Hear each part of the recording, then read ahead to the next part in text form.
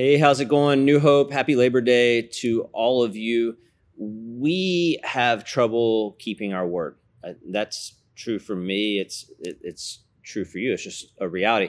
In our home, the four of us, we have a chore list. Everybody has a group of chores that we've promised and we've committed to do as a family. So some of my chores are doing the dishes. I'm the dishes guy. Vacuuming once a week, cleaning the shower and the tub, picking up the dog poop. I don't like that one, but somebody's got to do that. And then making dinner once a week, which that night our girls hate. My wife, Corey's a really good cook, and they're just like, oh, is it dad's night? So those are some of my chores, and I've given my word. I've said, I promise that I'll do that. It's important to our family. But sometimes life intervenes. Sometimes we might be gone for a week or gone on a certain night that I'd normally do that chore. Sometimes I'm just tired. Sometimes I just don't want to do the chore. Sometimes the chore doesn't get done. Sometimes I don't keep my word. It's true for me. It's true for you. Reader's Digest poll found that 96% of people admit to not keeping their word and even lying to people that they were really close to. 96%. On average, we are told a minimum of 10 lies a day, a maximum of 200 lies a day. If you're being told 200 lies a day, you probably need new friends. In the political realm, as we enter into the political season, it's definitely true that our politicians struggle to keep their word. Doesn't mean they're always a bad person or they're intending to lie. They just struggle to do what they promise that they'll do. And we know that. A survey showed that 96% of us feel that politicians will not keep their promises. Let me repeat that. 96% of us feel like politicians won't keep their promise. So the vast majority of us are going to vote for people we know won't keep their promise. So we just live in this world that TV personality Stephen Colbert calls a world of truthiness. He kind of created that word years ago, and now it's actually a word in the dictionary. We don't live in a world of truth anymore where people keep their word. We live in a world of truthiness, that people kind of keep their word, and we've just gotten used to it. And it's hard. I think it wears away on our relationships when we can't really trust people to keep their word. Anyone, but there is hope. And the hope is that our God is not like us. What God says, God does. Our hope is that God keeps his word, that we can take God at his word. That's what we're going to talk about today. We're in the last week of a series on Proverbs subtitled, How Not to Be a Fool. The book of Proverbs is part of the wisdom literature. That Hebrew word is chokmah. It means skillful living. The sages of Scripture, these wise men and women, have come together and written this wisdom literature. And these are tried and true principles they're given. This is how life works. This is how to live skillfully. These are skillful livers. Proverbs is like walking into a room packed with really, really wise people that have lived well, and they're just telling us how to live. They're telling us what works. Wise people follow their advice. Fools do not. And so we come to this fork in the road all the time, every day. Sometimes it's a really big fork. It's a mammoth decision. Many times it's small little micro decisions that confront us every day. And we're often confronted with this. Will we go the way of wisdom? Will we listen to God? Will we listen to these skillful livers? Will we take God at his word? That's a road that leads to life.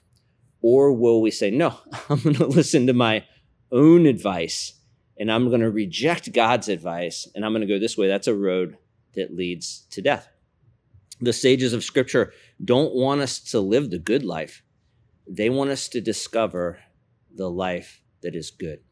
Before we read our scripture today, let me promote the series that we'll be starting next week, our fall series. I'm really excited about the series. It's called The Way Forward, Following Jesus in a Chaotic World.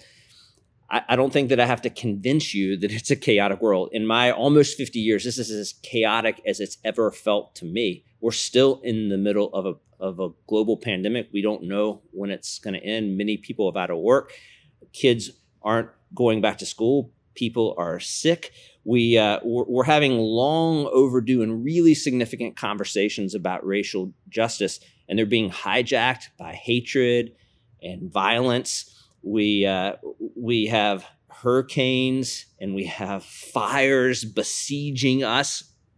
We have a very divisive election approaching, and then we have the murder hornets, which are just troubling. Like, they're freaking me out. The border. It's just like, where does it stop? It just feels there's just this sense of that things are unstable, that things are chaotic. So how do we live? How do we follow Jesus in that context? That's what this series is devoted for. And we're going to be given practices and ideas and things that will hopefully be a balm to our weary and our frazzled souls. And hopefully it'll help us to come together as a community and follow Jesus. We'll talk about such subjects as unplugging and simplicity and beauty and gentleness and empathy and peacemaking. I hope that's like, you're like, yes, I need some of that. I know I need some of that. So as a community, we'll enter into that. Say, hey, we follow Jesus first and foremost. How do we move through this chaotic season and emerge from it stronger, more wholehearted, more flourishing? That's what we're hoping for. So a special treat in that series, also a new friend, Skye Jethani. He's a very recognized author and blogger and podcaster and pastor. He is going to join me for a conversation, and we're going to talk about how to follow Jesus politically. Yes, we're going to talk about that. He's written a book about that. How do we enter in as followers of Jesus into the political world and be faithful? So there you go. Those are some of the things coming in this new season.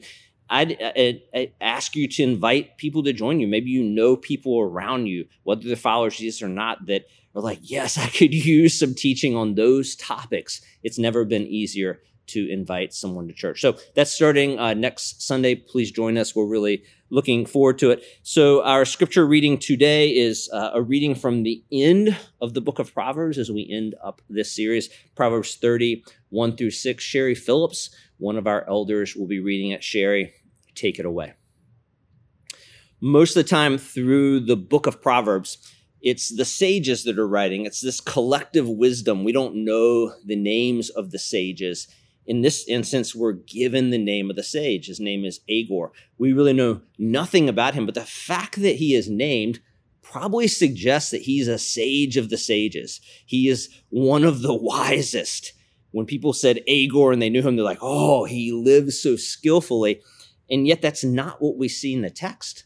We see almost the opposite, that Agur is saying, I'm weary from pursuing wisdom. I look at my humanity, Agur says, and I just feel so ignorant. I don't know what to do. He says he's a brute, is the word in the text, which means an animal, that he is, because of this lack of intrinsic wisdom that he acknowledges that he possesses as a human, he feels subhuman.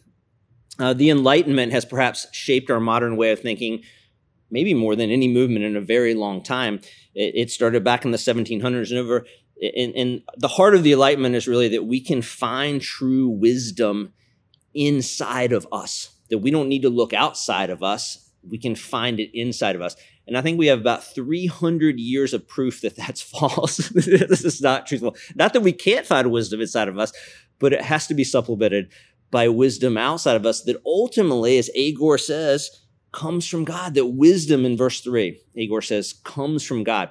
Agur gives these three words of understanding and wisdom and knowledge. And if you're paying close attention, you will know that that points us back to the very beginning of Proverbs. He's pointing us back to the very introduction that those first three words were used. Let's go there. Proverbs 1, 1, and 2. I think we read these the first week. The Proverbs of Solomon, son of David, king of Israel, for gaining wisdom and instruction, for understanding words of insight. We end where we begin. Proverbs is meant to give us wisdom and knowledge and understanding. But do we discover those things internally? No. And Agur is telling it, we got to look outside of ourselves. We got to look to the Creator. for that sort of thing. And that brings us to our foundational verse that we've talked about throughout this series, which is Proverbs 1:7. The fear of the Lord is the beginning of knowledge, but fools despise wisdom and instruction.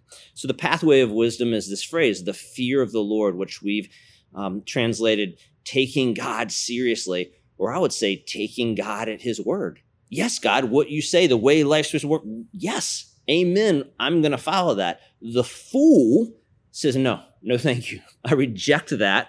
I'm going to go my own way, and I'm going to turn internally to find wisdom and instruction and understanding. Agur says that's foolishness, and he's admitting that. That leads us to this idea that we've used this several times in this series, but we can never untether ourselves from the truth of these words. Trust in the Lord with all your heart, lean not on your own understanding, in all your ways submit to him, and he will make your path straight. Do not be wise in your own eyes, but here it is again, fear the Lord. Agur is really giving us and reminding us what it's like. He's giving us an example of what it's like to be a wise person. Remember our definition of a fool? A fool is simply someone who thinks they're wise. A fool's like, I got it covered. I don't need any help. I don't need any advice. I don't need to ask for any experts. I've got it. I'll just look internally and figure it out. The sages would say, that's foolishness. You're a fool if you think that. And you can be a very smart fool.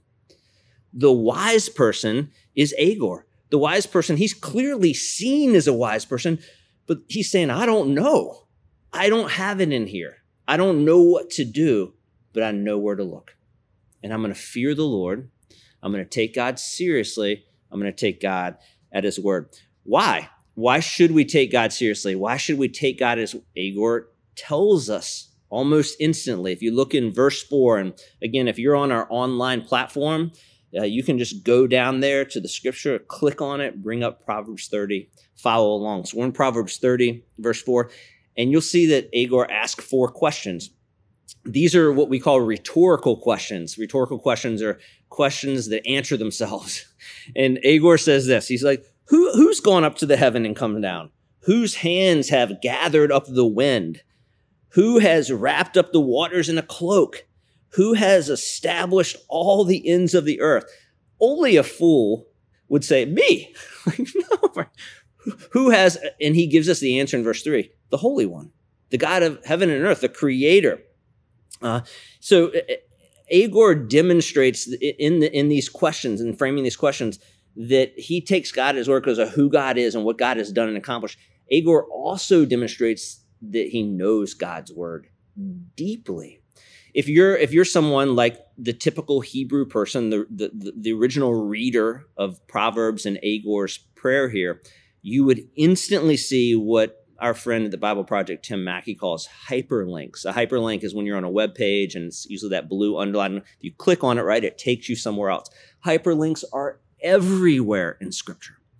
And this passage, these questions are filled with hyperlinks. So if someone who knew the Scriptures like the back of their hand, like most of Agur's readers, like Agur, they would see in these questions hyperlinks that take them to other places. So I could literally sit here for hours and read you those hyperlinks, but there wouldn't be anybody left watching the sermon. I'm well aware that it would just be me. So let me just give you a taste. Let me just whet your appetite to let you see what's going on here. One is from the prophet Amos. And the other is from Job that I'll read. Let's see if you can hear Agur's questions coming from this passage from the prophet Amos. He who forms the mountains, who creates the wind, who reveals his thoughts to mankind, who turns dawn to darkness and treads on the heights of the earth.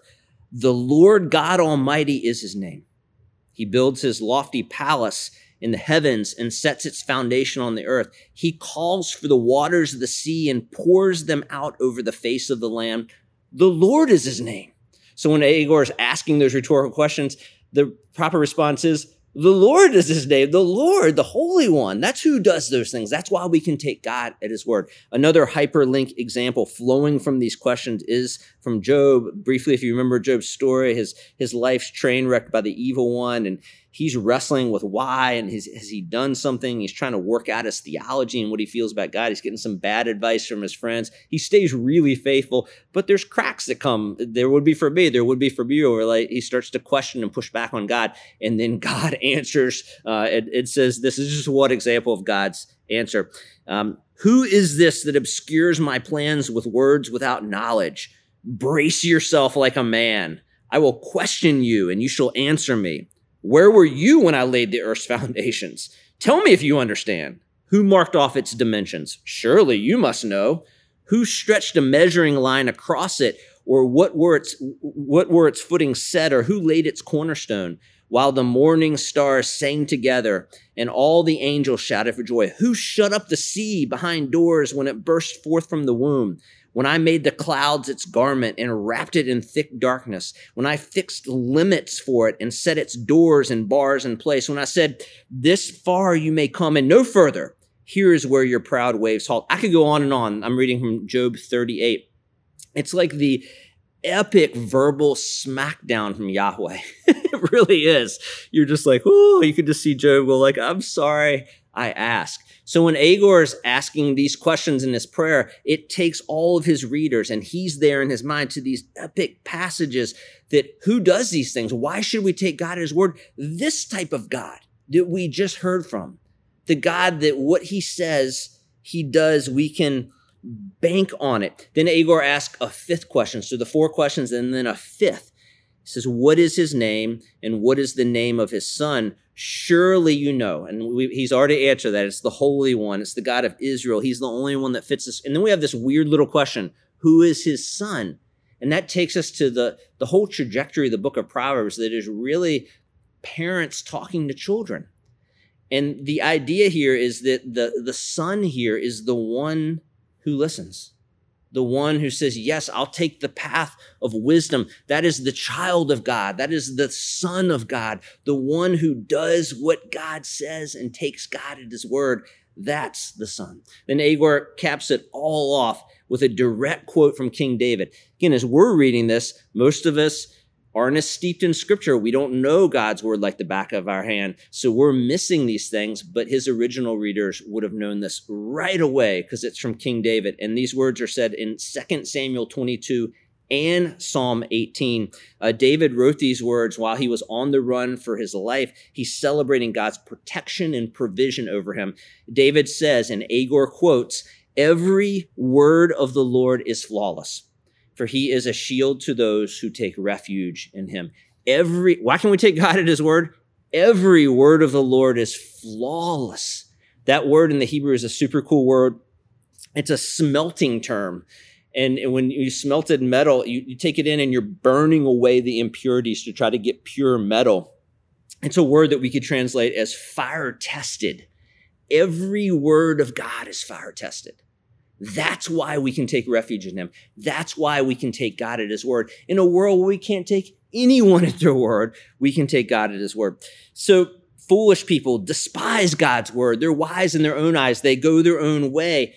Wise people fear the Lord. Wise people take God seriously. Wise people take God at his word. This is exhibited demonstrably in the life of Mary, the mother of Jesus. And as Luke's writing about young Mary, and she was very young, she is put forth as the hallmark disciple. Luke's basically saying, look at Mary and be like her. Follow Jesus and fear God like Mary. So most of us probably know the story from Christmas, and Gabriel shows up and he tells this young girl, can you imagine, that you're going to be pregnant and you're going to carry God himself, the long-awaited Messiah. So that has to be a staggering announcement. And what is her immediate response? Her immediate response, Luke 2:37, is, for no word from God will ever fail.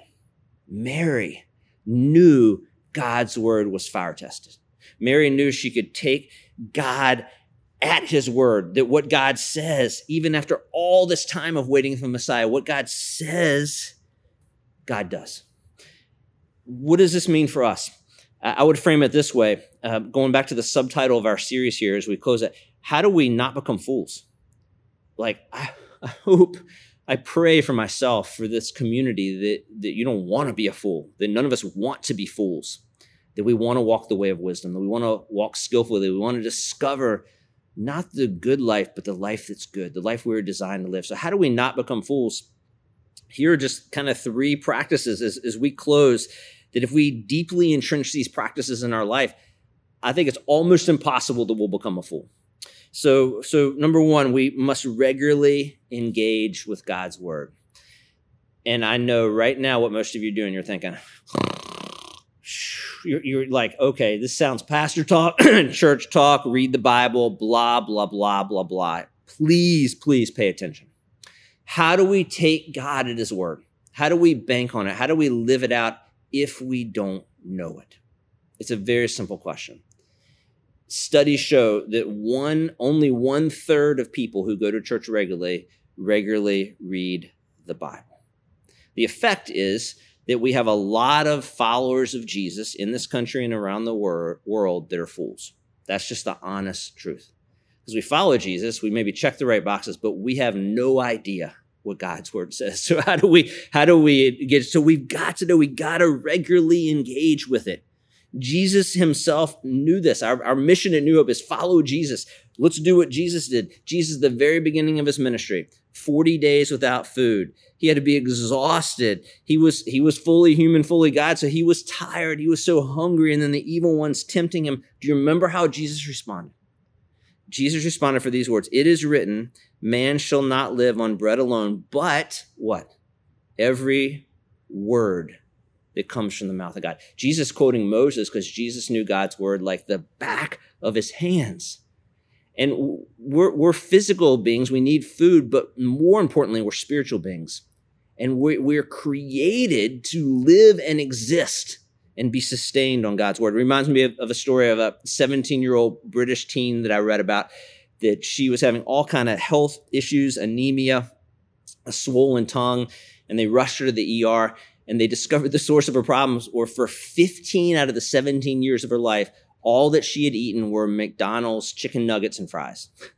No joke. Literally, the doctors told her that her diet was killing her. I like to say we are what we eat. And Jesus knew that. That's a spiritual principle. If we're not regularly engaging on God's word, then we're going to be spiritually malnourished. That's just the truth. Psalm 1 was not originally called Psalm 1. Psalm 1 was the prologue, the introduction to all of the wisdom literature. So they were introducing young children to the Hebrew wisdom literature. They would start them with Psalm 1 as the introduction. What are the opening verses of Psalm 1? Blessed is the one whose delight is in the law or the word of the Lord, and on this, and he who meditates on this law day and night. Hebrew scholars that really know that world say a better translation of the Hebrew word for meditate is the word murmurs. Think about that. That's really interesting. And they would say this because it was an oral culture. So hardly anybody at that point was reading scripture, and people didn't have that availability. People would hear it from the scribes and the priests. They would memorize it. They would hide it in their heart, and they would say it out loud. So that's the picture. The person who's deeply rooted in streams in life, bearing fruit in all seasons, is a person walking around, probably looks like a crazy person, murmuring God's word to themselves. Murmuring, it's always on their tongue. They're always talking about it. Moses, when he stepped aside and Joshua stepped in, and Joshua was shaking in his boots to lead the people into the promised land, into the land of giants, the angel shows up and gives this message to Joshua. Keep this book of the law always on your lips. Meditate or murmur it day and night so that you may be careful to do everything written in it. Then you will be prosperous and successful. This is just like one suggestion for all of the people of Israel as they went to battle with the giants. Just murmur God's word. Just cross the Jordan, just being a murmuring people of God's word, reminding yourselves of who God is, reminding yourselves of his faithfulness and his steadfast love, his love that never lets us go, that we can take God at his word, murmuring it. Henry Cloud is one of the wisest people I'm aware of. Henry is a clinical psychologist. He's a best-selling author. You may know him from his Boundary books. He's a leadership coach. Henry's written 45 books, no joke on this stat, that have sold 20 million copies. He has consulted huge companies, 117 companies. He's been a CEO coach. He is steeped in wisdom. Every time I've heard him talk, I'm just taking notes like crazy. He's just exuding skillful living.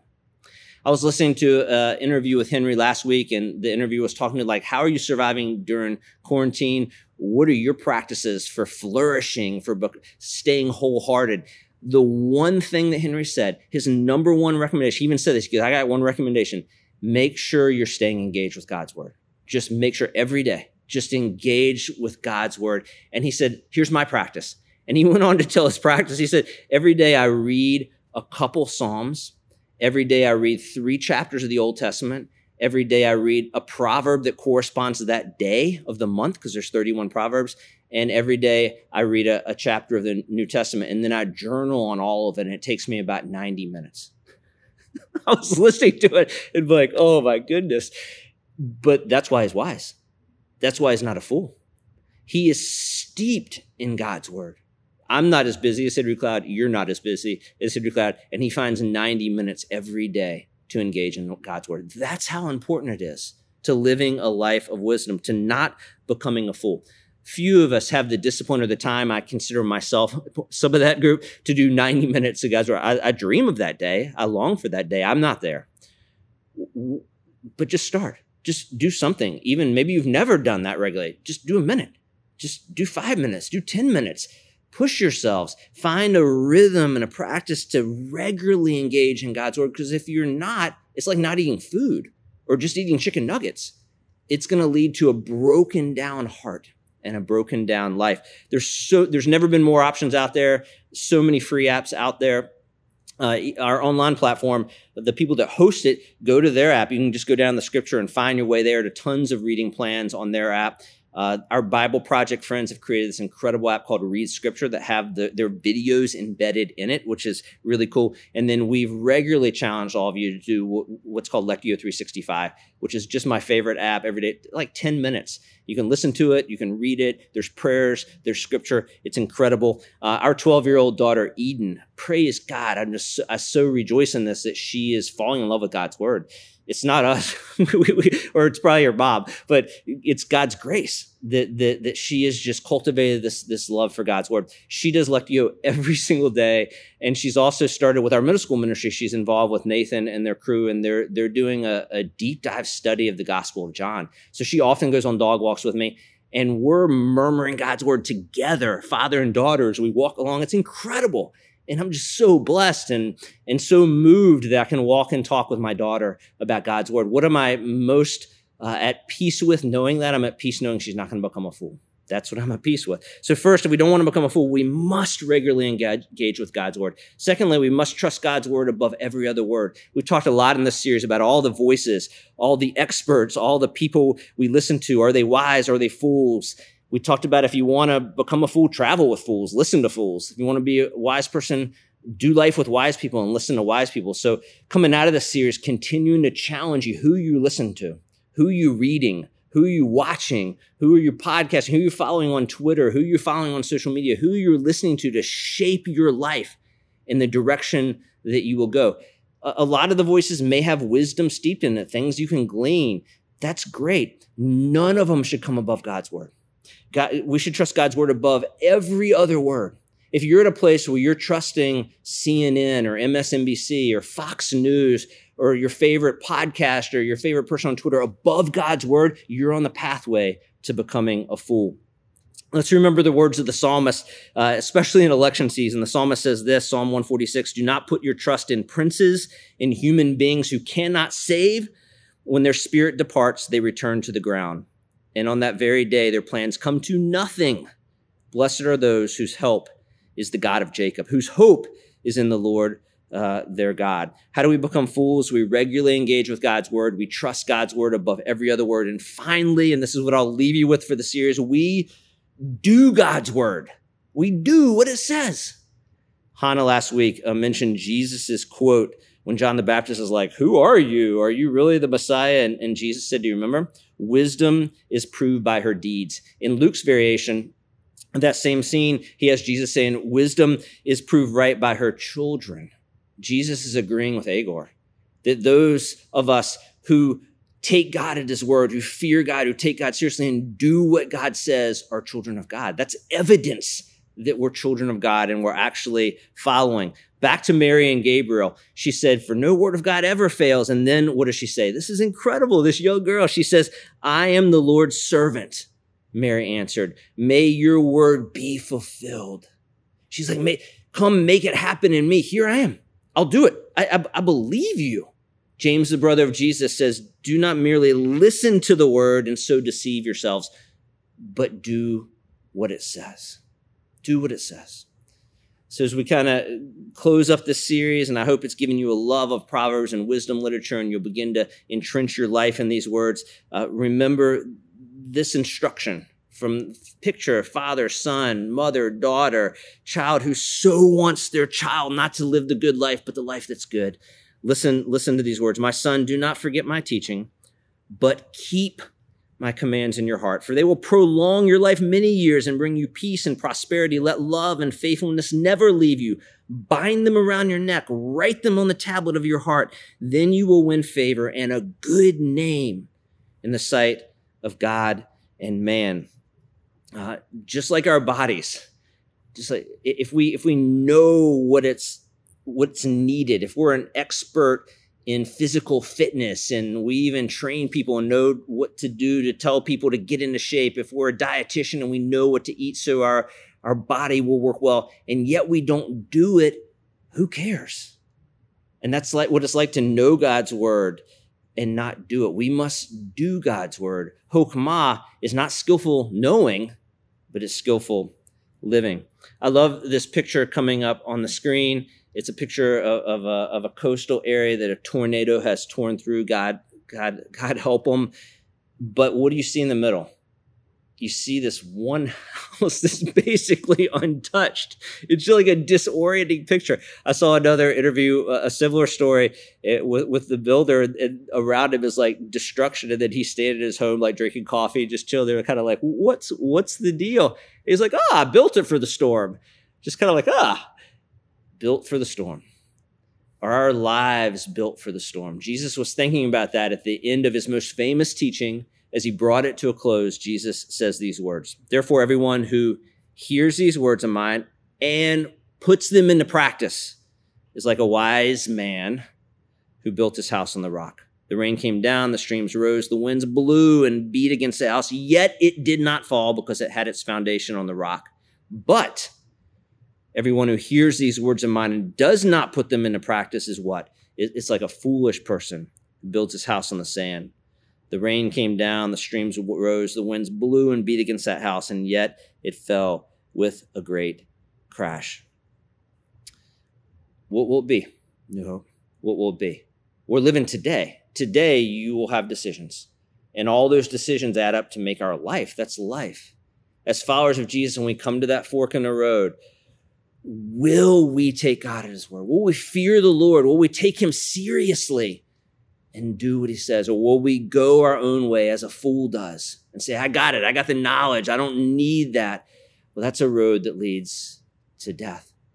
The sages don't want the good life for us. They want the life that is good. May that be true for you. May that be true for me. Let me pray. God, thank you so much for the sages and the book of Proverbs and the wisdom literature. Just walking through it a little bit these last couple months has revitalized my own heart and my own longing to read it more and be steeped in it more. I can't, again, remember a time that we ever needed wisdom more. And so help us as a community of those who follow your son, Jesus, to follow in his path, to take you at your word, to fear you, to take you seriously, and to actually do what you say. Change us, God. If we don't have a hunger and a thirst for that, create that in our hearts, God, and give us the courage and the discipline and the audacity to follow hard after you and do what you say. For your glory, God, we love you and praise you. In Christ's name, amen.